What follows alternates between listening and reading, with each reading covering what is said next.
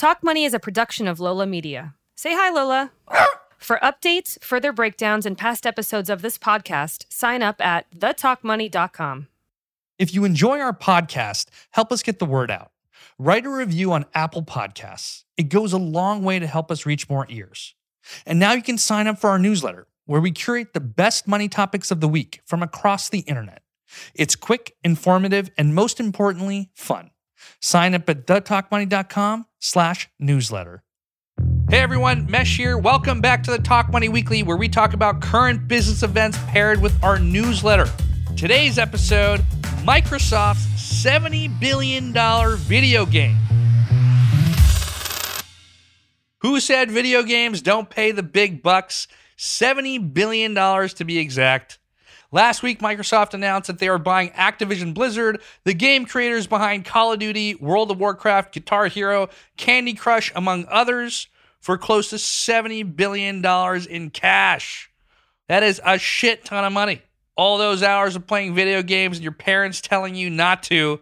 I told you, Mom, I'm going to be somebody. It's the biggest game acquisition in history and the largest for Microsoft ever. Now, personally, I'm terrible at video games, but I appreciate them. Love Call of Duty, although I haven't played a game in probably a decade because I end up sitting there till everything gets dark. You know what I'm saying? It starts out day, and then it gets dark, and you haven't put the lamps on, and it's super depressing, and then I dream about the game, and that's all I can think about, and I just really want to play it. So I stopped playing video games, probably because I have an addictive personality, and I prefer to watch other people play video games who are better than me on YouTube, along with watching people doing food challenges. I'm not weird, I swear. At least that's what I tell myself. So why should you care about this? Well, it's important to know that we're constantly in a war of content right now. IP is everything. And with the emergence of, and I know you don't want to hear this because you're probably sick to death of it, the metaverse, companies are getting ready, and that includes Microsoft, who is led by Satya Nadella, who's done an incredible job keeping Microsoft relevant. I should also point out that Activision was trading at a discount. Why? Well, there are multiple sexual harassment complaints and scandals within the company. They had this super frat bro culture, and they had all these complaints going on. And that, along with disappointing game releases, caused the stock to pull back 40%. And so now, in a time where IP matters so much, Microsoft is probably looking at this and being like, hey, this is a steal right now. We could snatch this company up at a discount, inherit the sexual harassment allegations, potentially turn the culture around, because right now their culture sucks. And honestly, just give these people a better culture than they're used to right now. It's already at a low. People hate working there. People are getting treated like shit. Come into Microsoft. We'll treat you better. We have better culture here. We'll get rid of the previous CEO, kick him to the curb, and obviously at this point, we'll inject a bunch of cash into the company. So it seemed like the right bet for them to make. Now again, in a world where getting people to explore a virtual reality, IP really matters. And Activision has that with their games, all the games that we mentioned before, and they have probably around 400 million people playing them, which is insane. That's an insane amount of people. So it's not like Microsoft has to build that from scratch. Microsoft gets to inherit those games and those people, and that's on top of the games that they already own, like Halo, and they acquired Minecraft for $12 billion a few years back. So now they've got this incredible library of IP with all these games targeting different people, different formats, and it all plays into the metaverse that they want to create. And they've also been pushing Game Pass, which is a subscription service like Netflix, where you pay a monthly fee and you get access to this library of content.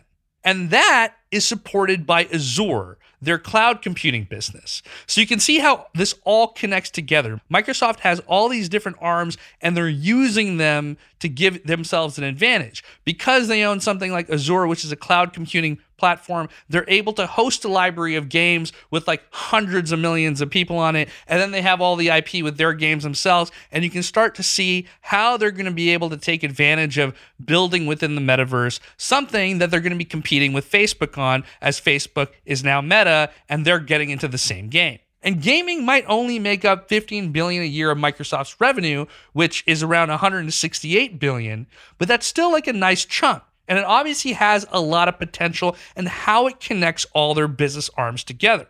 On top of that, Microsoft is not only competing on the gaming front, they're competing on enterprise software with their product Teams, which has introduced a virtual reality component called Mesh for Teams, which is basically like Zoom, but you're in this virtual reality cool looking place. You're interacting with people. It's like going to work, but in a virtual world.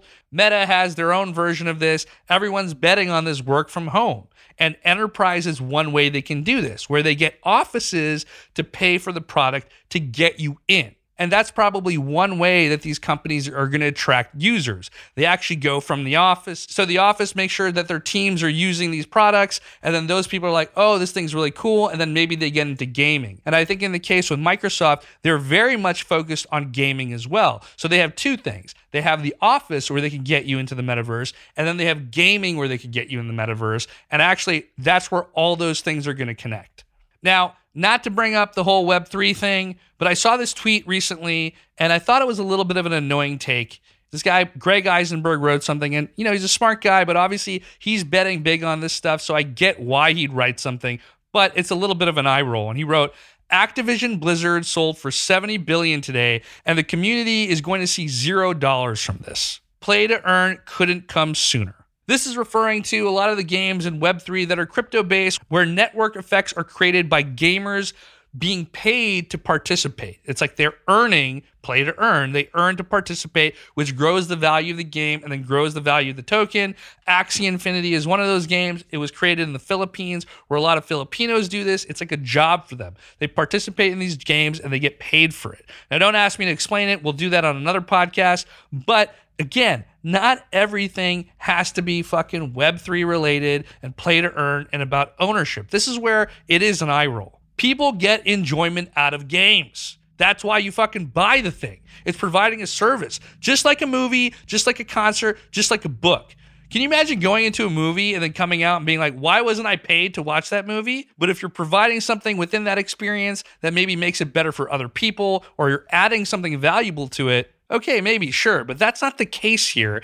I mean, I guess critics get to do that, but like, we don't get to do that. When we go watch a Marvel movie, we're getting general enjoyment out of this stuff. When I saw Spider-Man Far From Home, I was like, I'll give you more money just to relive that whole moment. I'm not going to do any spoilers, but you should go watch it.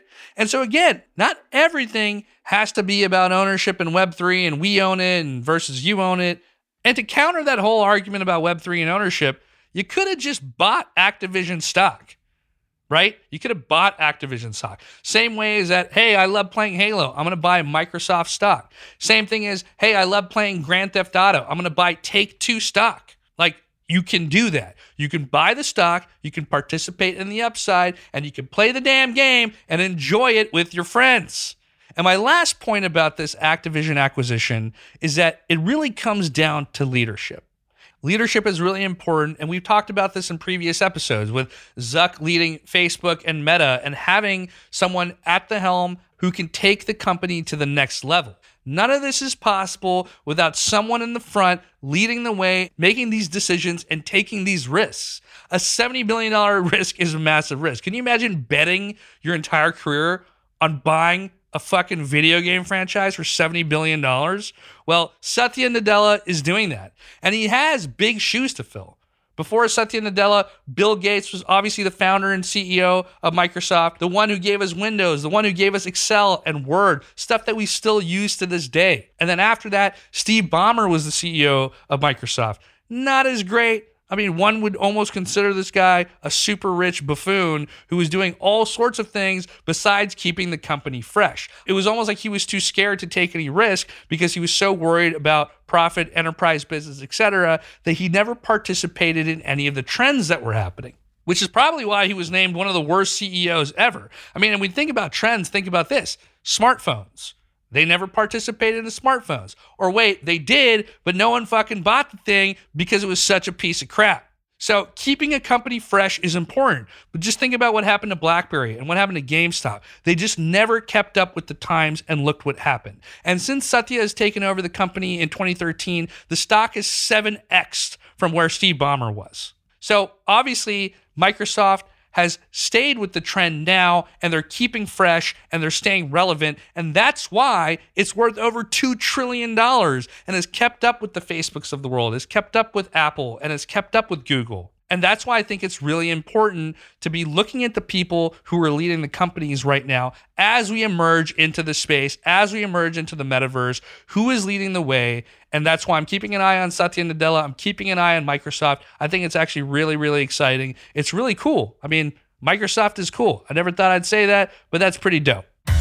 So that's it for this week. Make sure that you're signed up for the newsletter, thetalkmoney.com/newsletter. Until next time.